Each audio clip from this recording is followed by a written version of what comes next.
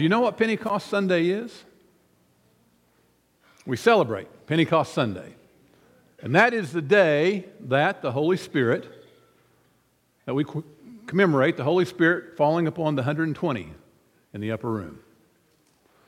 And so they have come 50 days after Easter when the Holy Spirit fell, and so that's where we are today. Easter was 50 days ago. And so today we're going to look at Pentecost Sunday, perhaps in maybe a little bit different way. But as we get into this, did you know that there are many Bible scholars who think that in the New Testament, the books of Luke and Acts had the same author? I know a lot of people think that Luke wrote Luke and Acts wrote Acts, but that's not the way it went. They think that Acts and Luke had the same author and that they were actually one book. It was one writing that was divided into two parts. Because in the book of Luke, we have Jesus, who is the God who lived among us. I am with you. I dwell among you. And then in the book of Acts, we have Jesus, who is the God who lives in us. And the writing of these two books bridge the transition of the God that has lived with you to now He is the God that takes His residence inside of you. In talking about the book of Acts, we call it Acts. But really, the title of the book is Acts of the Apostles. But if you study it, you come to realize that it's really the acts of the Holy Spirit through the apostles.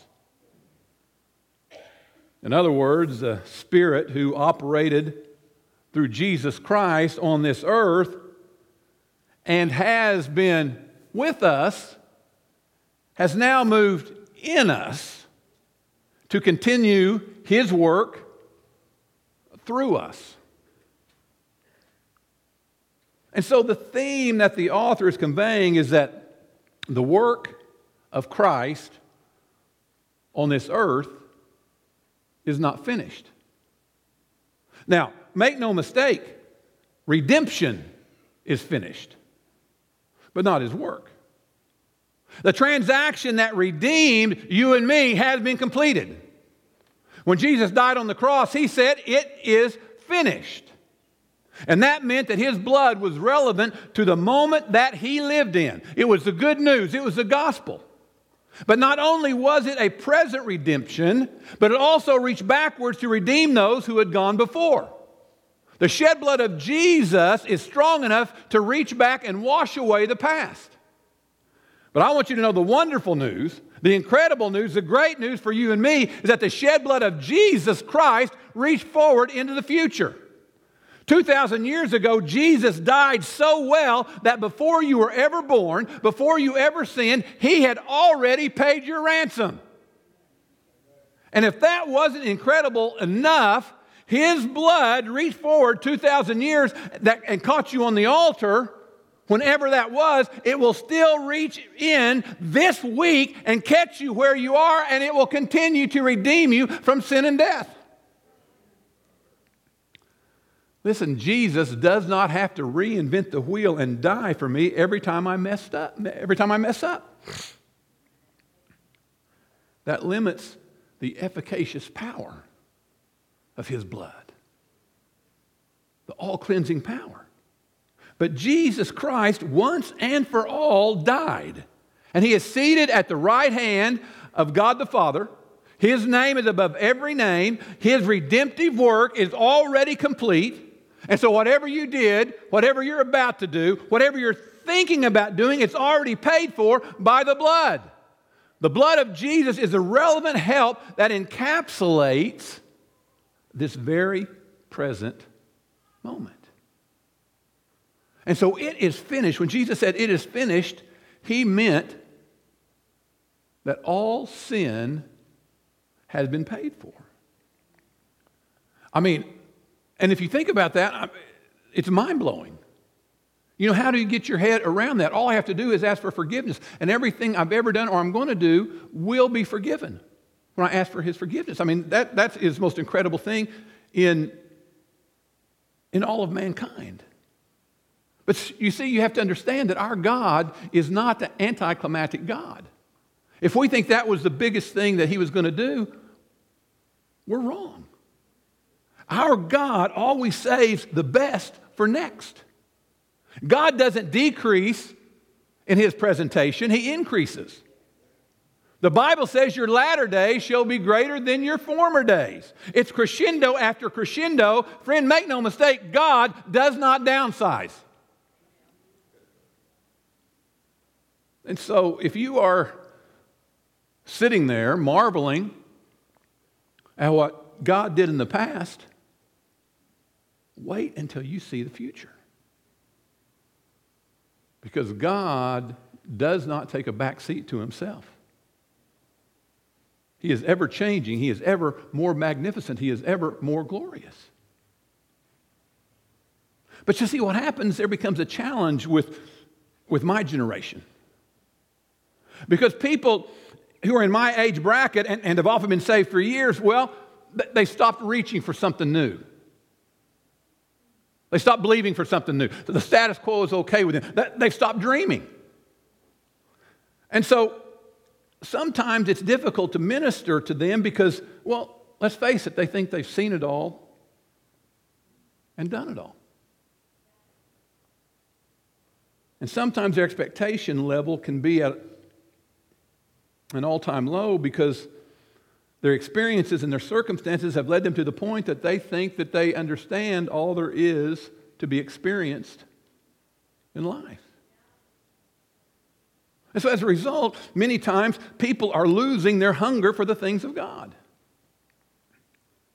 And then you take the younger generation. Some of the younger generation think that they know all there is to know about life without having to experience it, just because they know, and so they're not interested in anyone else's point of view. But friend, make no mistake, no matter what age you are, if you're going to receive anything at all from God, you have to be hungry. You have to be excited. You have to be desperate, and you have to be anticipating. For you to reach your destiny in Christ, you must have a plan of action. You must have hope, because faith is the substance of things that we hope for. So let me break that down. If you don't hope for anything, well, then you don't need any faith.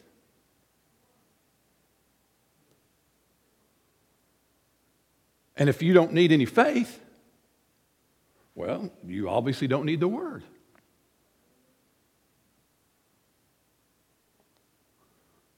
Hearing comes by the Word of God. Listen, friend, let me urge you, if you get nothing else out of this message today, don't let the devil take your hope. Don't let the devil take your hope. Go ahead, let him have your hair. Let him have your teeth. But don't let the devil take your hope. And so because we're okay with the status quo a lot of times, because we think we've seen it all and we've experienced it all, a lot of times in church circles you hear this, man, I long for the good old days. Boy, do you remember when? You remember when? You remember back when this and that happened? Or you hear things like that, well, why is it that people are not hungrier for the things of God and for the Holy Spirit like they used to be or like they ought to be? Well, my take on the situation is this. I mean, you don't need to be empowered if you're not going to do anything.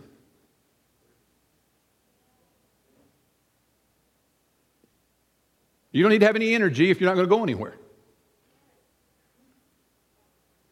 No need to put gas in a parked car that's sitting up on jacks.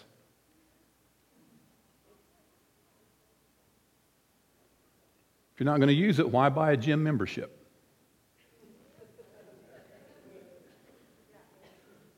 You see, the reason that God gave us the Holy Spirit is not for our entertainment. It's not for our enjoyment. It's not for our performance.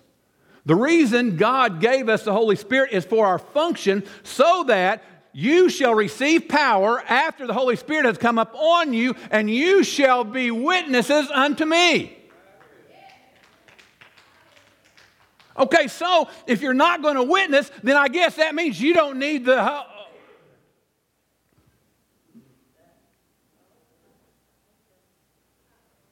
Ooh. Maybe I better leave that one alone. Let's just move on real quick. Let's look at Luke, the book of Luke, chapter 4. And beginning at verse 16, this is where we see Jesus getting up in the synagogue. And he begins to quote from Isaiah 61, and this is where Isaiah introduces the idea to Israel that the Messiah is coming. And in verse 18, Jesus picks up the scroll and he begins to read. The Spirit of the Lord is upon me because. Now, let me stop right there. The Spirit of the Lord is never just upon you. Whenever the Spirit of the Lord is on you, it has to have a cause. There has to be a reason that the Spirit of the Lord is on you. If you don't have a cause, there's no need for an anointing. If you don't go and do something, God is not going to come upon you just for your entertainment or to keep you company. God anoints you for His purpose. The Spirit of the Lord is upon me because. If you lose your cause, you will lose the anointing.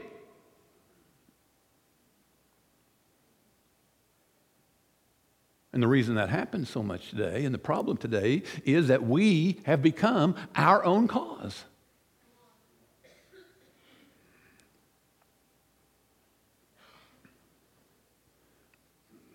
Boy, you guys got quiet all of a sudden.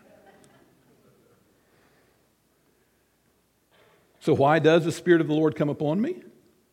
Well, the Bible is its own commentary. Number one, to preach the gospel to the poor. Number two, He has sent me to heal the brokenhearted. So which one of these categories do you fall in? Which one of these categories do I fall in? Because the truth of the matter is, friend, we need to find ourselves in the cause. To preach the gospel to the poor, or to be sent to heal the brokenhearted, or to proclaim liberty to the captives and the recovering of sight to the blind. Or do you set at liberty those who are bruised, or maybe you're a chronologist and you preach the acceptable name of the Lord. But if you are not going to do anything, then you are not going to receive anything, and you are not going to need God's power.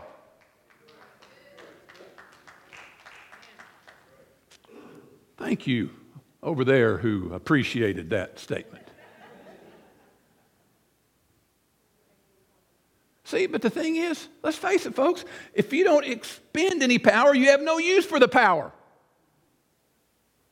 And that sums up a lot of people, and that's why they forgot to pray in the Spirit today, because you don't need any power when you're your own cause.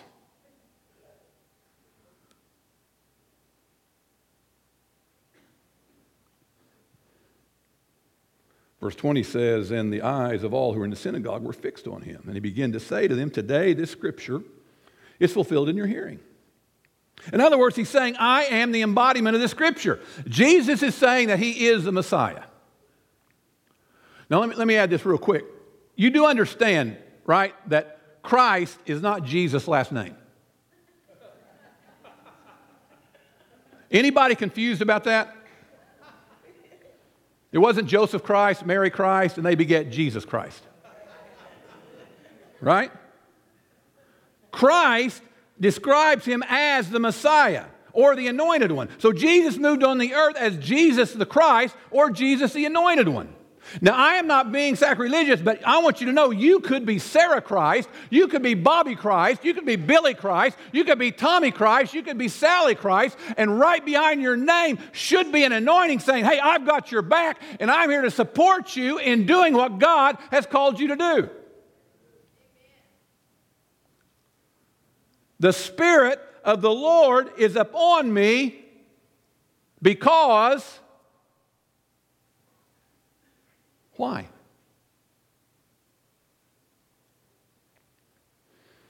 So let's move on up to the book of Acts. Jesus has already been on the earth. He said that in the passage we just read that he's the Messiah. He went and did his many works, raised the dead, healed the sick. He was tried, he was crucified, he died, he was buried in a tomb, he rose on the third day, and he ascended back to heaven. So now we're in the book of Acts. And what fueled the disciples' hunger at that time was the weight of the responsibility of establishing and representing Jesus Christ to their generation. You see, that weight and that responsibility is what makes men and women shut up in a room for 10 days and not leave. And not get bored. We have a little trouble with that, don't we? You know, we used to have 2, 3, and 4 week revivals. Anyone remember those? Now, I know you're older than that, people. 3, 4 week revivals, and then we cut it down to a week. And then we had to cut it down to 3 days because we couldn't get people to come out for a week. And now even when you have a 3-day conference, people pick which day they're going to come, and yet we wonder why as a church we don't have any power in our lives.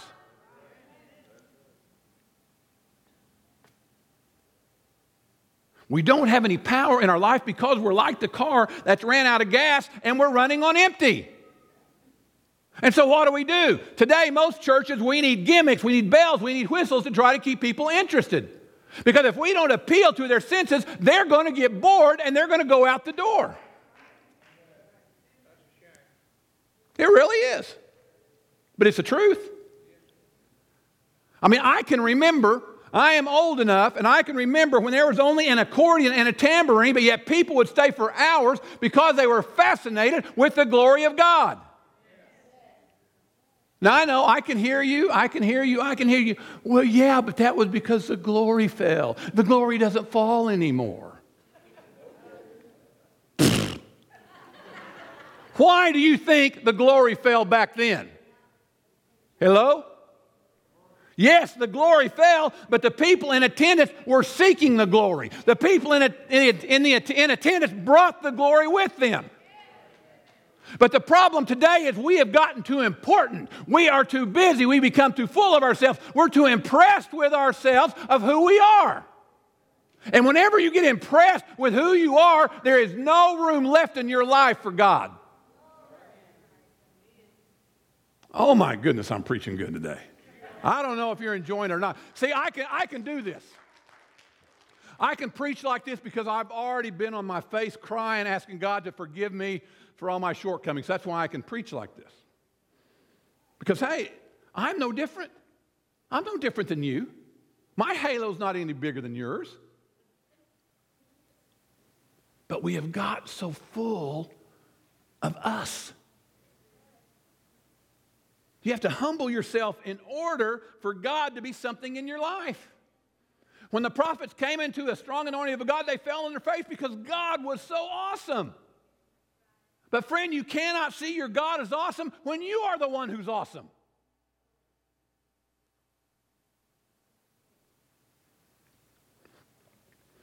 There is no room for Him when it's all about me.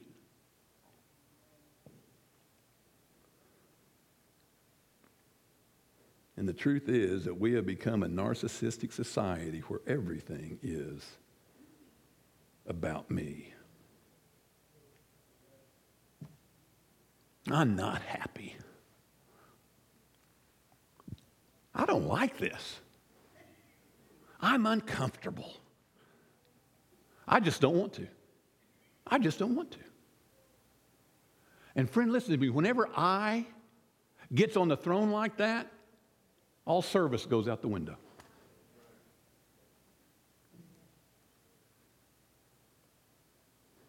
You think I'm kidding? Watch how people come and eat dinner and never even think about washing a dish.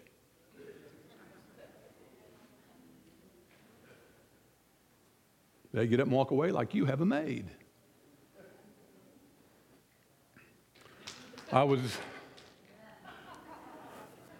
I was telling that point to Starla, and she said, yeah.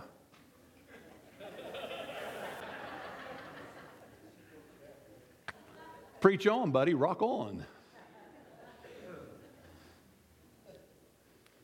We don't want to serve. We're out of service. Nowadays, the only way you can get people to serve is to write a check. If you want someone to serve in church, at home, anywhere, it's all about show me the money. Everybody wants to know what's in it for me. You know, when my kids were at home, well, they got money for making good grades. You know what I got for making good grades? Keep breathing. Am I lying? No. I got my next meal. I got to sleep in a bed that night. And so we grow up with what's in it for me. We get married with what's in it for me. I take this woman for better or for worse. Better for me, worse for her. We go to a job interview and we don't ask about the job description. The first thing we ask is, what are the benefits? How long can I collect on the benefits? You know, it used to be, if you lived in a neighborhood and someone in the neighborhood had a problem, the neighbors would rally around. Now we don't even know the name of our neighbors. All service is gone. Anyone else notice that, or am I just that old? But the sad point is, we've even become preoccupied with what's in it for me in the church. And so now all the messages and all the songs must scratch the itch of the narcissistic epidemic that has broken out in the body of Christ. We are so consumed, we get so excited with the benefits of being a Christian. We love the benefits, but nobody is showing up for the job. How can you be eligible for the benefits when you're not coming to work?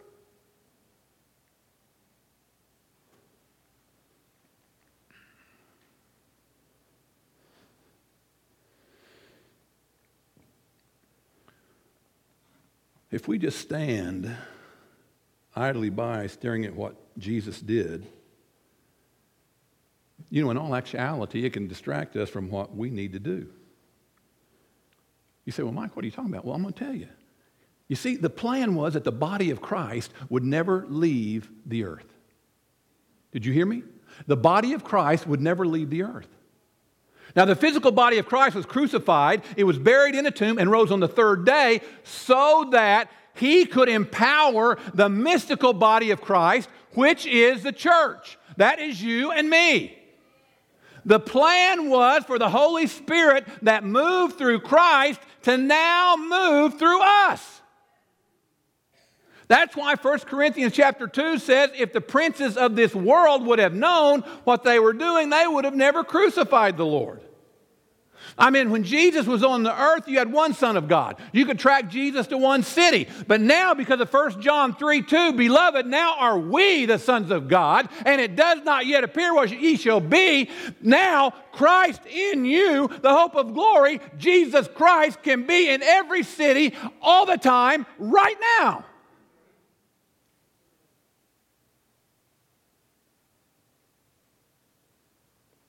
Listen, friend, if we weren't running on empty, if we hadn't reduced the Christian walk just to whether we come to church once a month or not, demons would tremble. If faith ever gets outside the walls of this church and preaching ever leaves the pulpit, hell will deteriorate. If laying on of hands ever gets away from the altar area and starts breaking out in Walmart, in Dillard's, in Olive Garden, if saints ever start praying with people outside the walls of the church, you talk about revival hitting a city. If we started doing what the early church did and had prayer meetings in our living room instead of Sunday night football meetings, Game of Thrones meetings, Yahtzee meetings, can you imagine how much more peace we'd have in our house?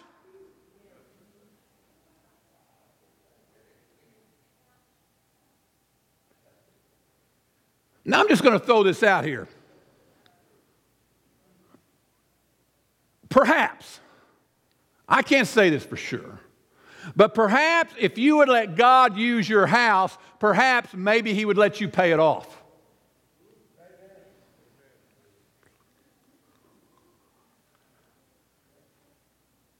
Man, you're going to start throwing something at me here pretty soon.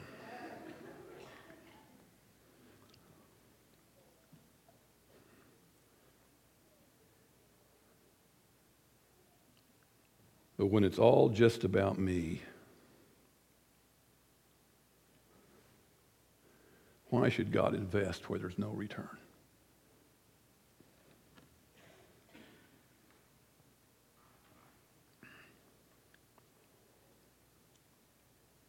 I believe one of the things that God cares most about on this earth is His purpose on this earth. And the reason that you're here today, the reason I am here today, is because we have been assigned a heavenly purpose. Romans 8:28, most of you are familiar with this, all things work together for the good of those who love God. But the problem is we stop there and we don't go on. All things work together for those who are called according to His purpose. All things work together for the good of those who love God, to those who are called according to His purpose. Friend, at the end of the day, it does not matter what's in your wallet. At the end of the day, what matters is, what is your godly purpose? It doesn't say all things work together for the good of them who are running on empty, or who are out of service, or all things work together for the good of them who are self-consumed.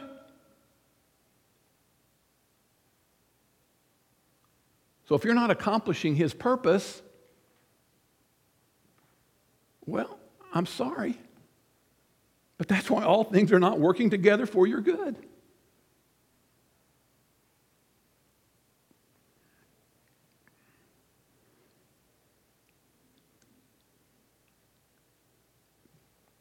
Someone will say, well, but I don't know what my purpose is.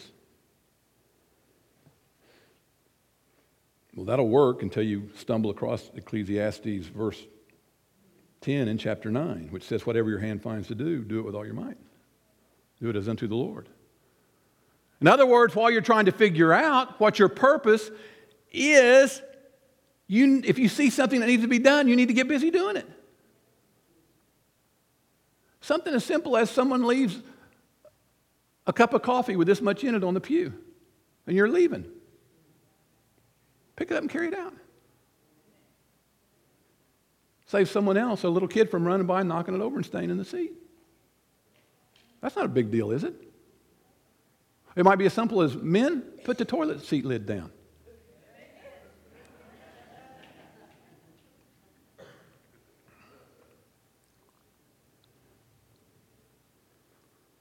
Don't let laziness dress up in confusion and give you an excuse to be sitting on the bench. But you see, friend, this fulfilling God's purpose, it's not a one-way street. It's not all for His benefit. Because when you walk in God's purpose, He will give you favor. And favor are those things that we don't even deserve. And because you are doing what He called you to do, He will make the pathway straight before you. No weapon formed against you will prosper. God will destroy your enemies and make them your footstool. Not because you're so good, not because you're so holy, not because you're so cute, but because you are moving in the direction of doing what He called you to do. And God will even overlook some of your faults when you're doing His will. But friend, you got to understand, God does not anoint laziness. God doesn't anoint tiredness. God doesn't anoint selfishness. God anoints people that do what He's called them to do. The Holy Spirit in you is His power for His purpose for you to carry out. Friend, it's not about you. It's about you being in His purpose. And when you're in His purpose, God will provide favor for you. when you do what He's called you to do. Now, I understand this message may seem strange because the way the gospel is being taught today is that we're not told how we should serve the Lord. What we're taught today is that how the Lord should serve us. 5 steps to a blessing, 10 ways to overcome. And as long as the preacher is talking about God serving them, people will shout him down. The preacher says, God will bring you through. The crowd will shout, yes, we're coming out of it. We're going to make it through. But just suppose it was God that sent you into it.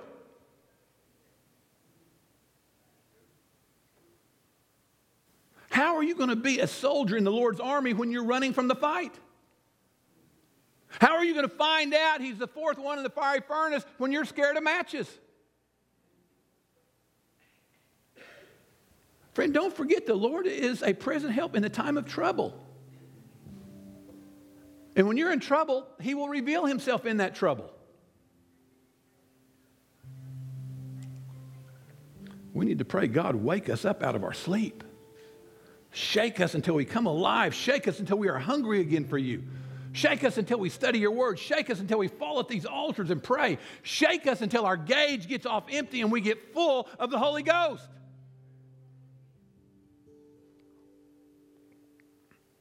Friend, the world, your world is waiting on you. And so for your own good, show up for the fight. You see, because Satan has brainwashed the church. He's taught us how God is supposed to serve us, but we need to switch the flip and get back on track. Because we're supposed to serve the Lord in season and out of season. It doesn't matter how you feel. It doesn't matter what's going on in your life. It doesn't matter what your emotions are doing. It doesn't matter whether your bills are paid. Whenever you get up in the morning, hell should get nervous. Demons should tremble and say, oh no, she's up again. We need to get busy doing what God has called us to do. The fact that you're up here playing, does this mean that service is about over?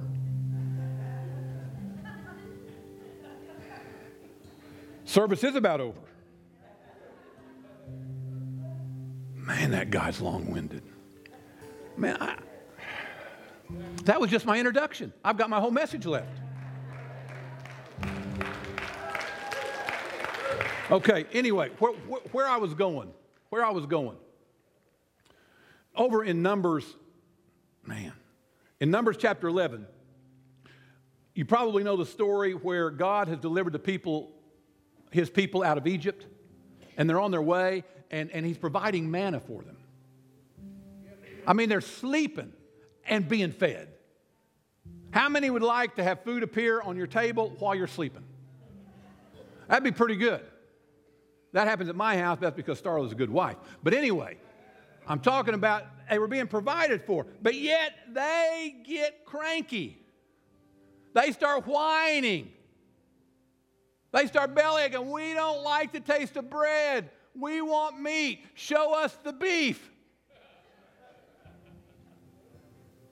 Does that shoe ever fit? Do we ever get unthankful and feel like that we're entitled to what others had to work and scrape and barely get by for? I don't know about you, but I can certainly be a big selfish kid sometimes and be so selfish. So Moses was displeased. God was displeased. Moses says, why did you give me this job? Moses said, I don't want this job. He said, did I give birth to these yahoos that I should carry them, and you tell me to carry them in my bosom as a guardian carries a nursing child to the land, which, by the way, God, you swore to them. I didn't swear to them. Moses says, where am I going to get ribeyes to feed these people? And so, let me fast forward. So God says, gather me 70 men of the elders of Israel, to whom you know to be elders of the people and officers over them. This is verse 16. And bring them to the tabernacle of meeting that they may stand there with you. Then I will come down and talk with you there. Now get this. God says, I will take of the Spirit which is upon you and will put the same upon them. And they shall bear the burden of the people with you that you may not bear it yourself alone. Okay, this is exactly what Pentecost illustrates in the book of Acts. The same Spirit that God put on Moses, then that God put on the 70 elders of Israel, the same Holy Spirit that was on Jesus Christ when he walked on the earth, is the same Holy Spirit that Jesus used to overcome this world, and it is the same Holy Spirit that came upon the 120 people in the upper room. And God wants to take that same Holy Spirit, the same Holy Spirit that Jesus used to overcome this world that was in the upper room, and God wants to place it on you. We need so much of the Spirit that as we live our daily lives at home, at work, on the golf course, at the grocery store, we won't use our name, but whatever you do in word or deed, you do it all in the name of the Lord. Jesus, I live by my day by your name. Lord, I declare everything I do will be blessed through your name. Because listen, friend, when you're full of the Holy Ghost, people may see you, but the demons are going to see Jesus. And when you say in the name of Jesus, you are moving in the Spirit of Jesus. And when you move in the Spirit of Jesus and use his name, the devil has to back up. He has to back up. He has to back up. Jesus said, you will be endued with power from on high, and you will be witnesses to me. Jesus said, the Spirit of the Lord God is upon me because.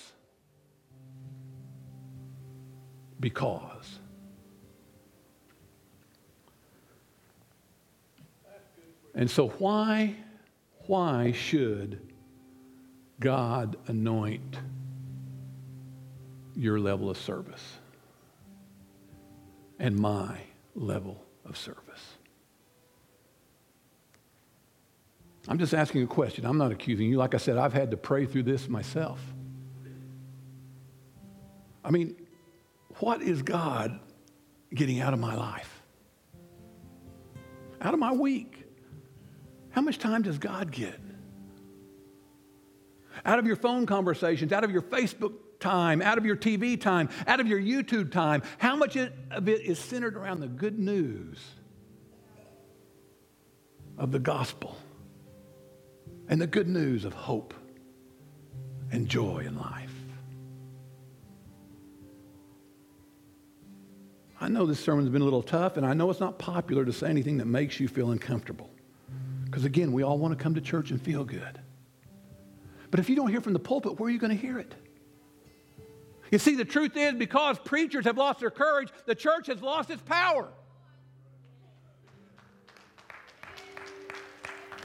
And if there was ever a time that the world needed to see the demonstration of the power of God by the anointing of the Holy Ghost, it is right now.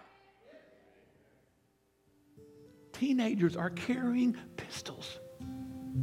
Babies are having babies. If there was ever a time for the church to stop whining about our circumstances and start working with people and praying with people and touching people, it is right now. I've got to stop. Bow your heads with me. Sorry, I've gone long. Sorry. I'll wrap it up. A few days ago, Starla and I got back from Africa. We got back. I was tired, worn out. I was running on empty. And as I thought about that, I thought of it in the spiritual connotation. I mean, this world is in a crisis. This world is in a crisis. It is running, searching for the answer, a answer, any answer. And I realize that many people who are supposed to have the answer are spiritually running on empty. And so today is Pentecost Sunday. It's a time that we celebrate the coming of the Holy Spirit on the followers of Jesus Christ. But then, what good is it to celebrate something you don't have? What good is it to have something that we don't use?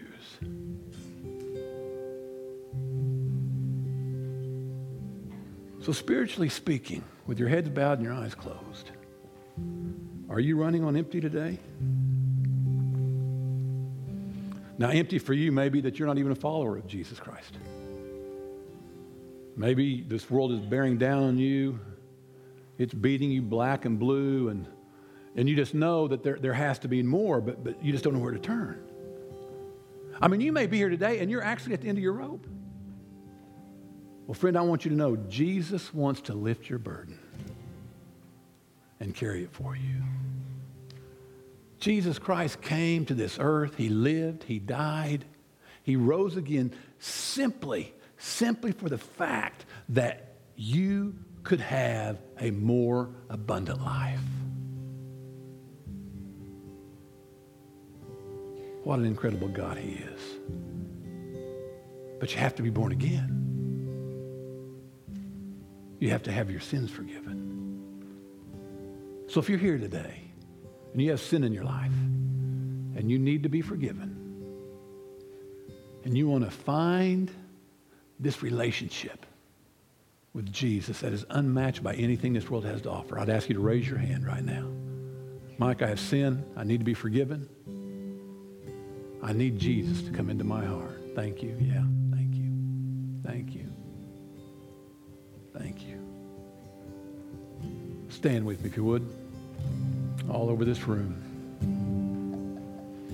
Altar workers, elders, if you would, please come take your place around the front.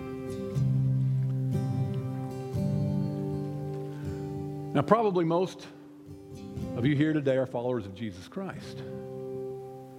Well, let me ask you a question. A lot of this you already know and you've heard it maybe many, many times. But let me ask you this one question. In your walk with Jesus, are you riding a spiritual high today? Or have the trials and tribulations of this life led you down into a valley? Are you running on empty today in your Christian walk? I want you to know right here and right now you can refill your spiritual tank. The singers are going to create an atmosphere of worship. I know I've gone long. I apologize. But there is nothing more important than you receiving what God has for you to receive today. So if you raised your hand for salvation, you need to be forgiven of sin. If you didn't raise your hand, but you know you have sin in your life and you need to be born again, I ask you, come on. Come out as the singers sing. If you need to be filled with the Holy Spirit, you're a Christian.